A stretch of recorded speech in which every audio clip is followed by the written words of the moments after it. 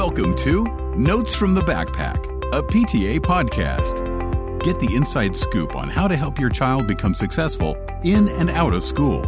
As parents, we know that your child can sometimes forget to share the notes from their backpack. That's why we've launched this podcast just for you. Welcome back to Notes from the Backpack, a PTA podcast. I'm Helen Westmoreland. And I'm LaWanda Tony, and we're your co-hosts. Today, we're going to talk about civic engagement. November 2020 is a big election month, and many kids have questions. We know this can be a charged topic, but it's crucial we teach kids the importance of voting and provide opportunities for them to practice being engaged citizens in their communities and in our nation. Helen, I can't think of a better guest for today's topic, given her extensive experience as a teacher and her role as a government official. We are so honored to welcome Congresswoman Jahana Hayes to the show today.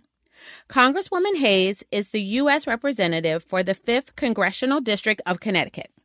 When the Congresswoman was elected in 2018, she became the first African-American woman to represent Connecticut in Congress. Congresswoman Hayes is dedicated to creating equitable access to quality education and committed to working in a bipartisan way to bring positive changes to her community. Prior to serving in the House, she spent 13 years in the classroom teaching high school history, social studies, and civics. In 2016, she was named the National Teacher of the Year by the Council of Chief State School Officers. She's also the mother of 4 children.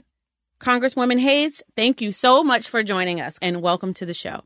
Hello. Thank you so much for having me today. So let's jump right on in and tell us about yourself. How did you get here and what led you to a life of service?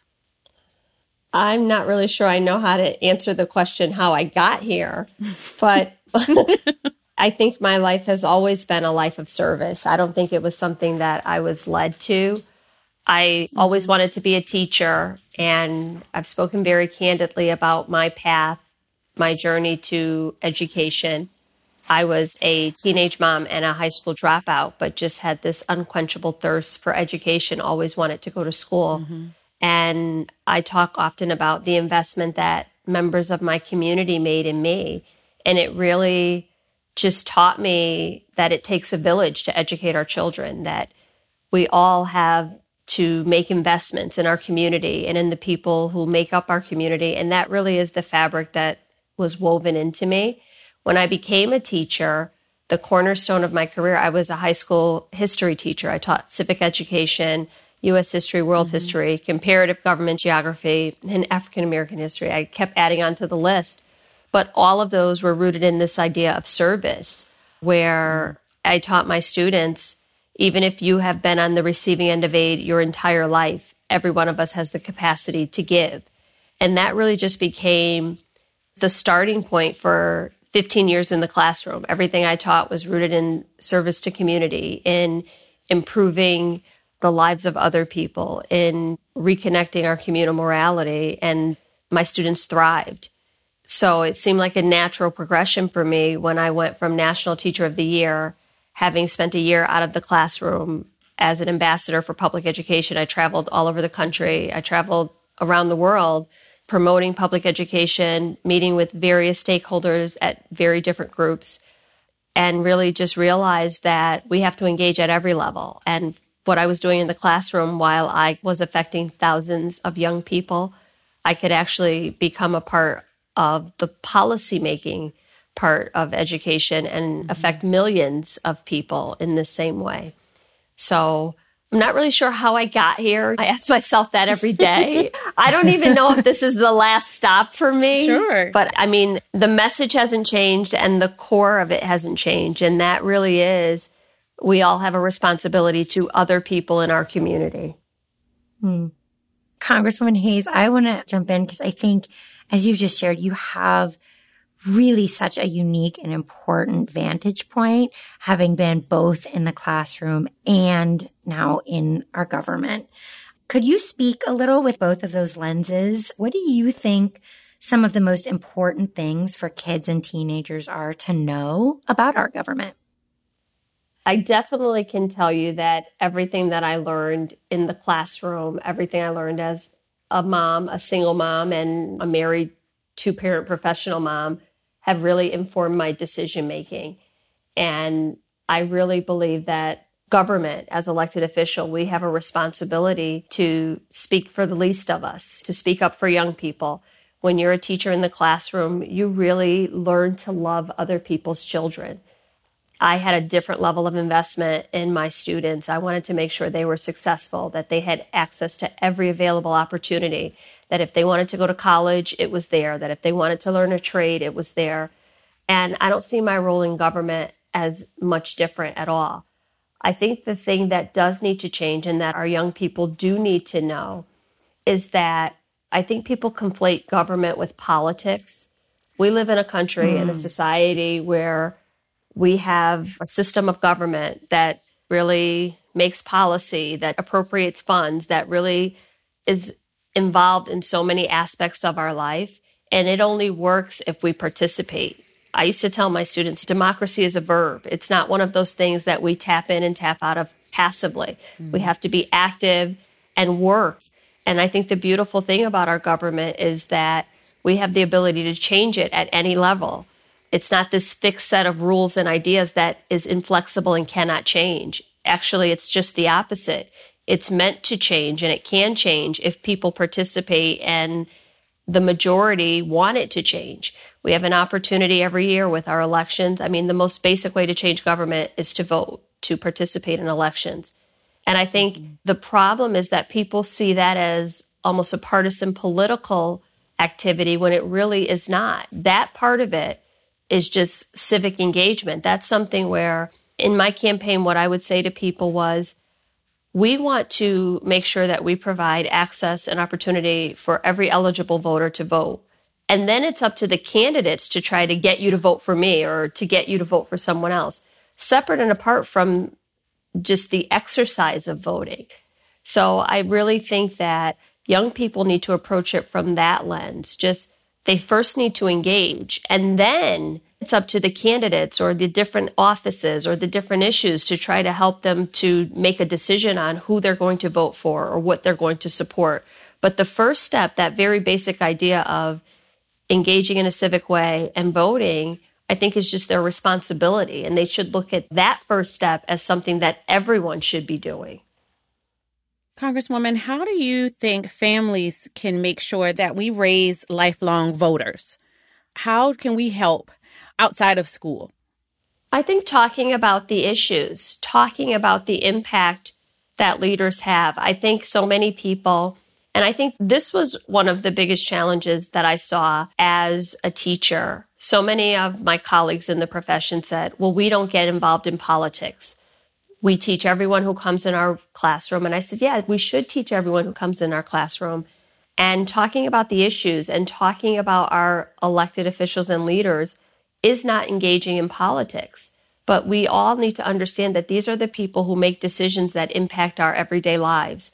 And not only should we be paying attention, but we should be holding them accountable. So I think families, even with very young children, should be talking about the roles and responsibilities of elected officials. I remember in second grade doing a weekly reader election and really thinking hard about it, who I was going to vote for. I'll never forget this election. My guy lost and I was devastated. But this idea, too many people talk about politics in very taboo terms, and young people are turned off before they even engage. I probably got myself in trouble a few times in class as a high school teacher, encouraging my students, go to the Board of Education or write a letter to the superintendent and let them know how you feel about dress code or your athletic program. Just really empowering them to know that you don't have to maintain a certain status before you have input or have value in this conversation. I had probably, without ever using the word activism, I probably had the most activist group of young people. I started a club with another teacher at my school. We called it the Hope Club, which stood for Helping Out People Everywhere. And that club was really born out of this idea that students would come in and complain about things in our community. They would compare our school to other districts, all kinds of problems. And my response was always, then do something about it. So through activism, we started this really intense community service club, but it was just based off of the idea of you don't get to complain. If you see a problem, then I can help you be a part of the solution, or I have to dismiss this conversation. And my students really became a part of the solution through service. And I think that's really the way we should approach government. When families are talking about things, instead of just dismissing it and saying all the things they don't like, they should encourage their young people. If you had the opportunity, what would you do different?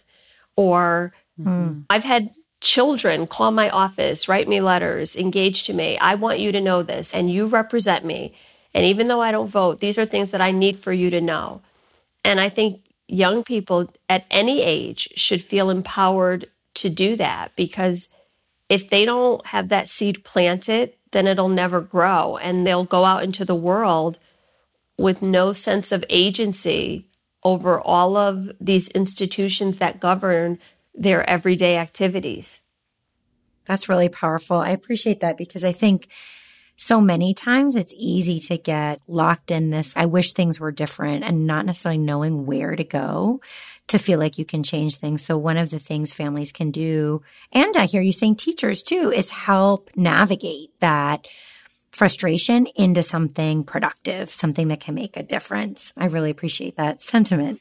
Just on that same note, before you move on, when we talk about helping to navigate it, that also has to be on the terms of the young people or the people that you're talking to. I think that's another area where we get into trouble. I've seen over the last couple months, just with everything that's been going on, where communities are having rallies or they're having protests or letter writing campaigns or petitions.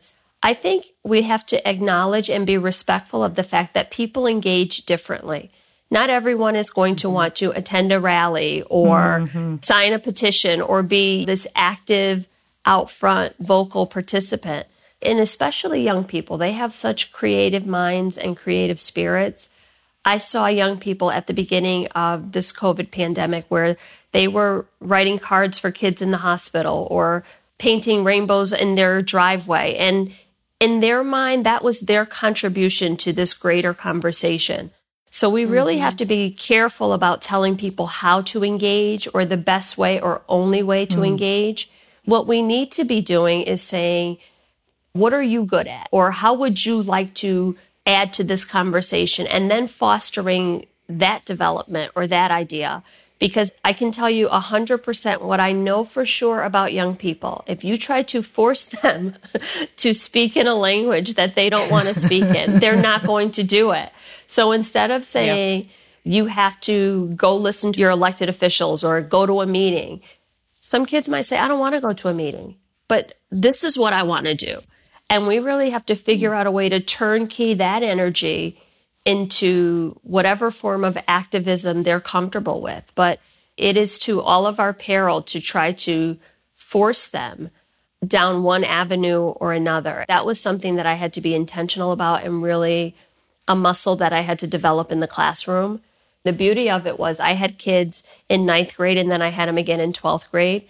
And when they were 9th graders, you heard them repeating a lot of the things they heard in their own homes, regurgitating their parents' ideas and telling me where they stood politically. And by the time they were 12th graders and we were just discussing issues and why this was important to you and inviting their voice, sometimes I would have to remind them of the things they said 4 years ago, and I absolutely did not say that. So I started to have them write a letter to their 12th grade selves, and they just saw how much they had evolved and what different things became important to them. So we really have to be careful because young people are inclined to at first soak up all of our ideas and repeat them. We really have to provide a space and an opportunity for them to develop and evolve into their own ideas, grow into their own young adults. And that's going to look very different. Sometimes in the same household. I had parents who said, they live in the same house, I feed them the same thing, I don't understand who these kids are. and that's okay. That's okay too. I really appreciate giving them choice and a variety of ways they can engage. I was going to ask you, Congresswoman, you talked a little bit about not being afraid of the issues and talking about the issues. I'm wondering if you could share with us a little bit of your perspective on what some of the big issues are in public education right now, and what are the things parents should be thinking about and maybe even talking to their kids about when it comes to the state of public education, either in our country or in their own community. I think the big issue for everyone right now is reopening schools safely. That has just sucked all the oxygen out of the room. And it's something, it doesn't matter what district you're in, what community, what level you're at, that people are thinking about. And even young kids, there's a tremendous amount of anxiety around what this looks like. And I remind people that the school building is just geography. Learning is going to look different. Even if kids return, it's going to be a different setting if they have plexiglass between them, if they can't have the same social interaction, the same type of engagement. I was a high school teacher, and kids would come in every day and hug me or sit next to me at my desk, or I never sat. I was always walking around. So I imagine if I were in the classroom, even after a decade of having almost perfected the skill, I would be forced to relearn how to teach in this setting. So I think that is something that everyone has to just be honest about, that it's going to look different, it's going to feel different until we get back to some semblance of normalcy. But I think even in a post-COVID world, normal will not be what we remember from March of 2020. I think that too many gaps have been revealed in education. We're hearing a lot of conversation about the digital divide and broadband connectivity. I don't think that anyone will be okay with going back to where we were, knowing that we have so many kids and so many families who don't have digital access. I think that is going to be a conversation that every school district is going to have to address. And I think as a country, we're going to have to make those investments. Another thing that stands out for me is that in March, when we were initially having discussions about closing schools, the biggest challenge was, how will children eat if they are not in school? And the fact that we couldn't close schools for safety reasons without first putting in place a plan to feed kids who we knew were getting their only hot meal a day while they were at school just reveals to me a whole lot of other problems. So I think as we move forward, I think our immediate challenge is to reopen schools safely and to make sure that kids feel safe while they're in school and teachers feel some sense of security and are able to, with fidelity, tell children that they're going to be safe.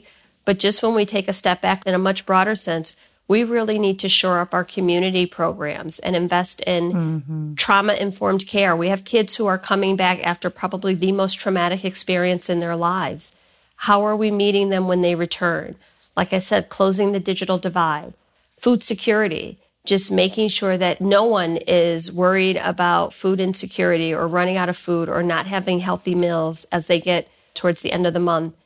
And I think it spills over into all these other areas, making sure that parents are supported. So many parents are at home with their children and don't have the ability or the capacity to support them in their academic journey. However, they have medically compromised people at home, so they don't want to send them back to school. Yeah. I feel like I always talk myself right back to my starting point. It really is going to take a village. And I think that's why I'm so invested in that idea, because I have benefited from community services and programs and people in my community who were not a part of my family, who saw something in me and helped me to grow and thrive. And I think that's exactly where we are now, where every person, every organization in our community is going to have to really ask the question, what is my part of this larger puzzle and how do I contribute? We really have to start thinking about childcare and early childhood education. In this very fragile economy, so many of our essential workers cannot return to work if schools don't open or if they don't have affordable childcare. So all of these things are problems that we knew existed and we have been acutely aware of for a very long time. I don't think that we truly appreciated how incredibly fragile our economy and our country was when any one of these things collapses.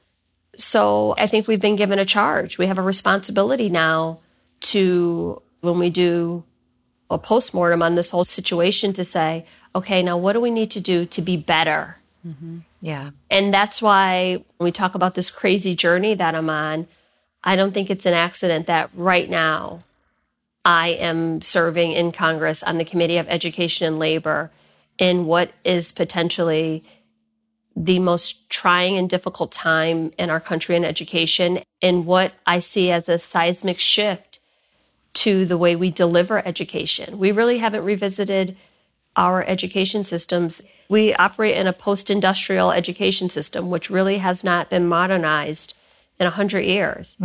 So we are going to be forced to move. And I think that young people, children, their families will all benefit from that. So I just try to really pinpoint all of the opportunities that have arisen out of this challenging year, because we are positioned to have some really honest dialogue and come up with some real solutions that will benefit all kids from all communities. We always talk about your zip code shouldn't determine how you're educated, but every single one of us knows that it does. So we have some real opportunities to close those gaps. Yeah, you've really exposed a lot of the challenges that, like you said, we've known I know, about. I'm sorry. But now... I'm sorry. No. Listen, Don't be this sorry is kind of at my all. thing. We're glad that it's your thing. This is my life's work, not just my adult life, but my entire life, because I just believe in education.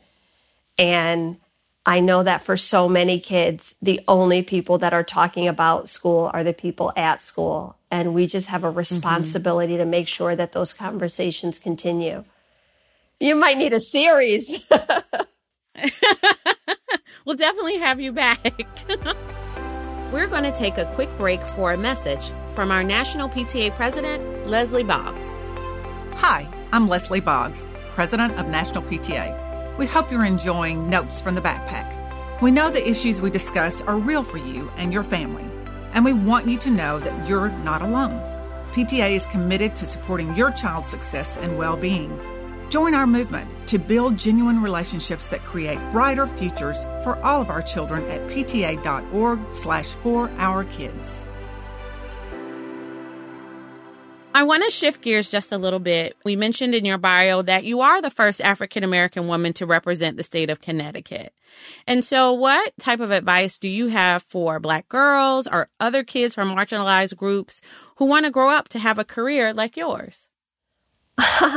Well, the first thing about that is people are always surprised because they say, but it's Connecticut. And my response is always, but it's Connecticut. We get so comfortable in doing what we've always done. So I was a little taken aback to hear that because I had never thought about it.